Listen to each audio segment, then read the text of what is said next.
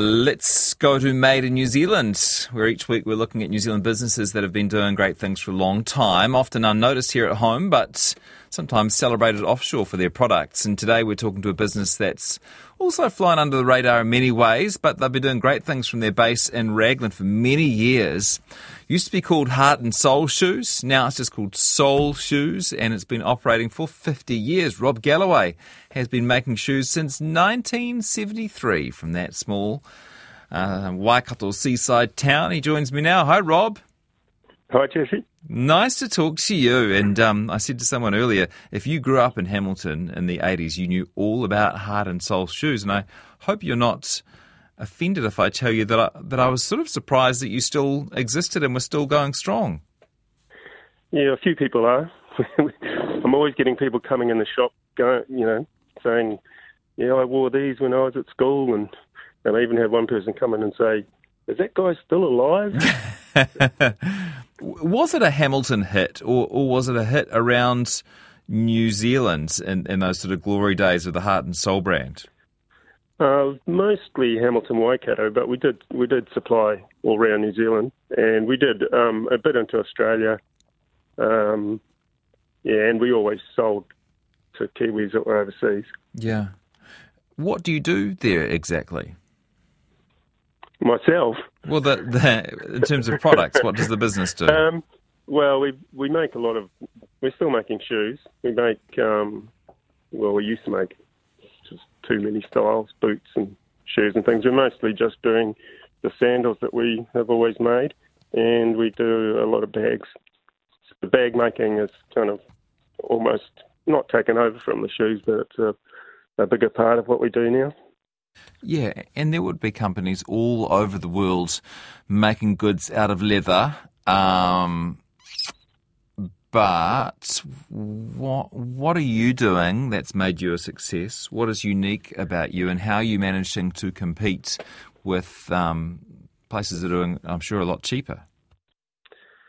Yeah, I'm not too sure, really. Our style is pretty... We've always kept it kind of simple. Not too fussy, and real good materials, and just well made. And we also have always kind of tried to keep the price pretty reasonable. People are surprised that a handmade product can be, the prices we sell for. So yeah, we compete all right. We get approached by companies from overseas wanting us to sell their stuff all the time, but we're still happy to keep making it. So where do you sell most of your products these days? Is it here in New Zealand or is it overseas? No, just here. We've got a shop in Raglan, really nice shop down on the wharf, and online. And we probably do about 30% of our turnover online, but still mostly in New Zealand. We used to send a lot, all over the world, but the freight has just become kind of ridiculous. So sorry to hear that. We've cut back from that. Have you grown much over the years, or have you grown much over the years, or have you just sort of reached a level that you're comfortable with and stuck with that?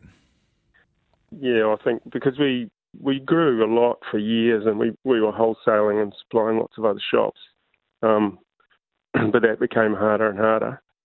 So now we just we've just at a nice easy kind of level. Still work pretty hard, but we don't.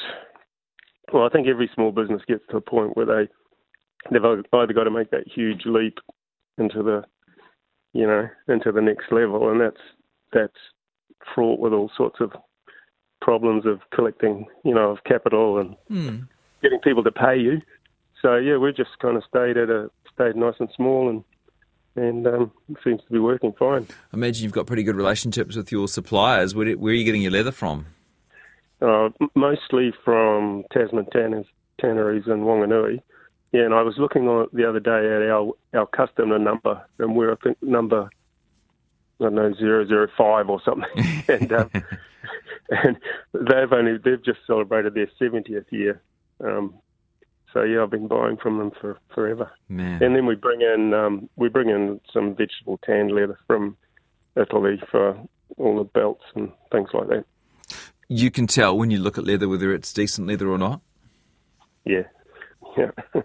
There's a lot of well, not in New Zealand. The New Zealand leather's great, but there is a bit of imported stuff that's not so good. Yeah. What's your biggest challenge as a business? Oh, I'm not sure. Just keeping going year after year. Yeah. It's easy to start businesses, but it's kind of hard to just keep plugging away forever.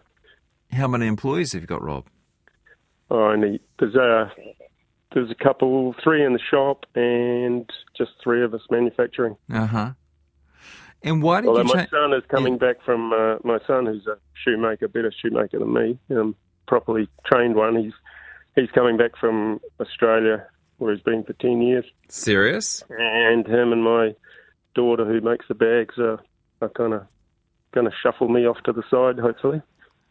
Well, that'd be a nice treat, won't it? To be able to hand it over to your son. Oh, it'll be fantastic, yeah. Why did you move from being called Heart and Soul to just Soul Shoes? Well, Heart and Soul was a shop we had in Hamilton. Yeah. And we sold that. We sold the shop, and someone else ran it as Heart and Soul for a long time, and so they owned that name. So, yeah, so we became Soul Shoes. Okay. And if you've got time, I just wanted to mention that you were pretty ahead of your time in terms of sustainability and your use of materials. Tell us about the recycled car tyres. Well, that's how we started. We all our before they had steel belts in the tyres, and they were easy to use. All our sandals had tyre soles. To go down to the tyre shop on my bicycle to get 5 tyres on the bike. Oh my gosh, that's amazing. And my son's actually coming up with a way where hopefully you can actually peel the remaining tread off the tyres outside of the steel belts, and hopefully we can start using them again. Great. How long should a good pair of shoes last you? I don't know, forever if you leave it in the cupboard.